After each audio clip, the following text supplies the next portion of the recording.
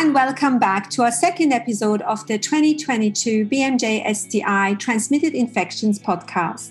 My name is Fabiola Martin and I'm the BMJ STI podcast editor. I'm consultant physician in sexual and reproductive health, HIV and HTLV medicine, and senior research fellow at the School of Public Health at University of Queensland in Brisbane, Australia. Today, we will focus on the bacterial genitourinary pathogen Mycoplasma Genitalium, short MGen. It is a pleasure to welcome Dr. Emma Sweeney, Professor Catriona Bradshaw, and Professor Nicola Lowe to our podcast today. Hello, Emma. You're based in Brisbane. Could you please be so kind as to introduce yourself and tell us about your scope of work? Thank you, Fabiola, and thank you for the opportunity to be involved. I am a postdoctoral researcher based at the University of Queensland Centre for Clinical Research. I work within the Molecular Diagnostics and Characterisation Lab that's led by Associate Professor David Wiley. And our group has a very strong focus on designing and validating molecular diagnostic tools that can enhance the detection of STIs and markers of antimicrobial resistance to help guide appropriate selection of antimicrobials. Fantastic. Sounds really interesting, Emma. And now to Catriona, welcome. Thank you for joining us. Could you please inform us a little bit about your expertise and place of work? Thanks, Fabiola. It's great to be able to contribute to the podcast. So, I'm a clinician researcher. I'm based at Melbourne Sexual Health Centre, which is a department of both Monash and the Alfred Hospital, a large tertiary hospital in Melbourne. And I head the translational research program that has a strong focus for the past 15 years on improving treatment and control of MGen, amongst other things, and also really addressing antimicrobial resistance in MGen. Thank you. And yes, I have myself very often used the guidelines that you and your team provide. So thank you. Hello, Nicola. Welcome and good morning to you, I think, in Switzerland. And please share with us what your area of research is. Thank you. Hi, Fabiola. Hello, everyone. I'm an infectious disease epidemiologist with a clinical background in genitourinary medicine and public health. I work in Switzerland, where I lead the Sexual and Reproductive Health Research Group at the Institute of Social and Preventive Medicine at the University of Bern. My work focuses on the epidemiology and prevention of bacterial sexually transmitted infections, including M. genitalium, using a range of research methods, including patient-focused research studies and synthesis of evidence in systematic reviews and meta-analysis. I'm very pleased to be here. Thank you and welcome. Thanks for making time. I was going to start with Emma and ask you a very simple question, Emma. Not sure the answer is that simple, but the question is, Emma, what is MGen? So Mycoplasma Genitalium, or MGen, is the smallest known free-living bacteria. It colonizes mucosal surfaces and can be found in the urogenital and rectal tract of humans, and in some rare cases, it can also be found in the respiratory tract. Specimens like urine, rectal, vaginal, and endocervical swabs are the preferred specimens for detection of MGen. Throat swabs are not routinely recommended since pharyngeal MGen infections are particularly uncommon. Okay, that's really interesting. Thank you. And when it comes to treatment, is it easy to treat and be rid of it? Yeah, it's quite challenging. So currently, most STI guidelines recommend a sequential treatment for MGen, where a course of doxycycline is given, and this is followed immediately by either a macrolide, such as azithromycin, or a fluoroquinolone like moxifloxacin. MGen is becoming very difficult to treat, and this is as a consequence of increasing levels of antimicrobial resistance. The rates of macrolide resistance are now extremely high globally, over 50% across most urban centres. And it's really a similar story for fluoroquinolones, where globally the rates of resistance are estimated to be around 7%. The problem remains, however, that there are limited alternative treatments beyond macrolides and quinolones for MGen. So treatment guidelines also recommend the use of a test to detect mutations that are associated with antimicrobial resistance in order to facilitate resistance-guided therapy and improve antimicrobial stewardship and first-line cure. This gives the clinician more information on the infecting strain and guides the appropriate selection of antimicrobials. This has been shown in a study from Melbourne Sexual Health Centre to dramatically improve the rates of cure, where doxycycline is followed by the most appropriate antimicrobial based on molecular testing to detect macrolide resistance. So, for example, if macrolide resistance mutations are detected, the use of macrolides are precluded and quinolones are used instead. However, with very high rates of macrolide resistance and steadily rising rates of fluoroquinolone resistance, we're now looking towards the next generation of resistance-guided treatment for MGen. Unfortunately, there are not yet any commercial tests to detect MGen fluoroquinolone resistance, but this is something that we're currently working on and have recently identified key molecular markers that are highly predictive of fluoroquinolone treatment success. These markers are now being used to design the next generation of resistance-guided diagnostic tests to help clinicians select the most appropriate treatment for their patients. Thank you, Emma. That was really comprehensive, and I'm really hopeful, looking forward to these new resistance tests that you just mentioned, wishing to, tailor the antibiotic treatment that I provide to my patients. But who are these patients? Catriona, who is most commonly affected by this pathogen? What do people typically complain about when they come and see you? Well, typically MGen affects around 1 to 2% of the population in studies in Nordic countries, UK and North America. And these studies all show a very similar prevalence in men and women, although we see a lot higher estimates in MSM and sex worker populations and in some select populations of young women as well, particularly in the US. But it's generally quite an indolent STI compared, to, for instance, gonorrhea. I always tell patients there's a bit of a cascade. So gonorrhea is the most aggressive, followed by chlamydia, and then MGen's at the bottom. And indeed, that really is also a reflection of organism load, where we see that MGen tends to occur at very low organism loads, 100-fold less than that of chlamydia, typically. In men, MGen is associated with urethritis, and it's commonly detected as an asymptomatic infection in the rectum. And there have been really quite conflicting data regarding its role in proctitis. So some studies showing an association, some studies not. Overall, though, it is more commonly detected at the rectum in symptomatic versus asymptomatic men by meta-analysis, so when you pull the data. When we look at the association of symptoms in women, 2 large studies, including one by our group, found no association with all the common genital symptoms. So we had expected it would be associated with dysuria and vaginal discharge, etc., and it wasn't.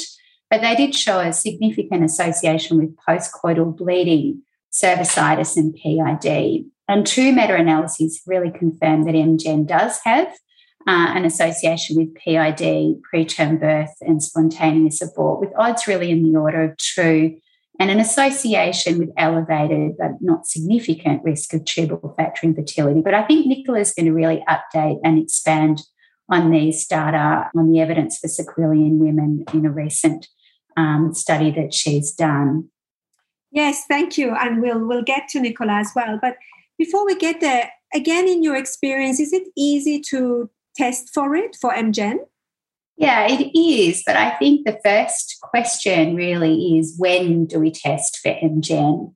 So it's really important to adhere to the clinical guidelines, and published data supports a number of indications for testing, and our international and the national guidelines in Australia are all very consistent. So we test in individuals presenting with urethritis, so non-gonococcal urethritis, whether that's acute, recurrent, or persistent, in women with cervicitis, in known or suspected PID, postcoital bleeding, and obviously in sexual contacts of MGen. Now, consideration to testing should be given in patients with proctitis, particularly if they're negative for chlamydia and gonorrhea. It's quite reasonable just to test for chlamydia and gonorrhea, and really only test an individual if they've got ongoing symptoms and they test negative for those organisms. The epididymolycitis, again, particularly if it's negative for chlamydia and gonorrhea, and seroreactive arthritis, which is pretty uncommon these days. It's easy to test for. In males, the optimal sample is the first void urine. In females, generally the vaginal swab is more sensitive in studies than the endocervical swab, and certainly both are a lot better than urine in women. Obviously, you test for anal MGen with an anorectal swab if it's indicated. But data we did in our meta-analysis in MSM, we really found that pharyngeal MGen is really uncommon, so we don't recommend pharyngeal testing. So just to reiterate, we really strongly recommend adhering to treatment guidelines and only testing individuals with clear indications and certainly avoiding screening. And you only test someone for MGen really at the outset if you are planning to treat them, if you find it. So we treat to relieve symptoms, and that may on occasion actually include anxiety. We treat to prevent complications where they're known and likely. And we treat to prevent infection of partners at risk of symptoms or sequelae. And we treat to prevent reinfection of the index who may be at risk of symptoms or sequelae. And these are all case-by-case decisions that you need to make as a clinician. I think it's really important that we inform our patients really at the outset of the consultation about the evidence for harm from MGen versus the evidence for harm from treatment, particularly that arises from repeated courses of antimicrobials. So I find setting goals early in an infection really helps to prepare patients for the possibility that, in fact, no further treatment may be possible. Yes, and I think that's really a key message here, setting expectations and taking that time to have that consultation where you explain how different MGen is from the other STIs that we treat. Thank you, Catriona. Nicola, there is so much we do not know about MGen. It's a big question, but I think you can answer that for us in that, could you tell us a little bit about your findings with your MGen research? Yes, thank you, Fabiola, and Emma and Kat for your contributions. What we've been doing are systematic reviews and meta-analyses of the body of evidence about M. genitalium and its consequences. So we put together the findings of all of the primary research studies that have been done and try and make sense of them. And most recently, we've been focusing on M. genitalium infections in pregnant women. So MGen is as common in pregnant women as in non-pregnant women in the general population. So as Kat said earlier, about 1% in high-income countries. But in countries like Papua New Guinea and South Africa, where studies have been done, about 12% of women have been found to have M. genitalium in pregnancy. And it's even more common in women who have also got HIV infection. So these are studies that are done in countries where bacterial sexually transmitted infections and HIV in the general population are also common. But in short, our systematic review shows that the evidence about sequelae of M. genitalium infection in pregnancy isn't conclusive. And that's mainly because there are really relatively few studies. For preterm birth, we found that the risk of this complication could be about twice as high in women with M. genitalium in pregnancy compared with women who don't have M. genitalium. We didn't find any increase in spontaneous abortion, and that's unlike a previous systematic review that Kat was referring to. But the difference is that in our systematic review, we excluded studies that were based on self-report, and so we think that that probably explains the difference. For the other complications of pregnancy, we found that there's only one eligible published study about premature rupture of membranes, about low birth weight, and 2 studies about perinatal death and its association with M. genitalium. So this small number of studies in a limited number of countries really makes it impossible to draw definitive conclusions about the risks of M. genitalium in pregnancy. Interestingly, we did our search most recently up to August 2021, and we didn't find any studies published since 2014. And several of the studies that are published rely on stored specimens tested retrospectively. So it is really rather hard to say anything definitive. In addition, many authors of the published studies do not do analyses that take into account confounding variables, and these are factors that could provide alternative explanations for any association that you do see. So we certainly need more research in this area. Right. So there are limitations to these studies that are not necessarily fully explained. Thank you, Nicola. I have one more question for you, if that's okay. Looking forward, and especially when you say, there has been no further publication since 2014, which areas of MGen research would you like to focus on in future? Well, there are many really intriguing questions about MGen and its clinical consequences, both in non-pregnant and pregnant people. Not surprisingly, I'd like to see researchers design studies prospectively and specifically, which are large enough to determine whether these associations that might exist really are likely to be causal. And that means collecting information and analysing the data so that we can take into account potential confounding factors, such as age, socioeconomic status, and co-infections. Co-infections are becoming increasingly recognised as important potentially in the pathogenicity of M. genitalium.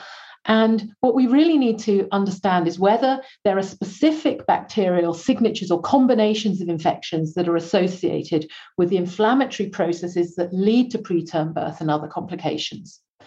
And this information is really important practically because it's the information that helps us to decide about the need for diagnosis and treatment, and then how to also manage antimicrobial resistance. That's right. And particularly when we are dealing with a pregnant patient, we need to be very careful with the antibiotics that we prescribe for them. So I very much support your plans, and I hope you can, fulfill them.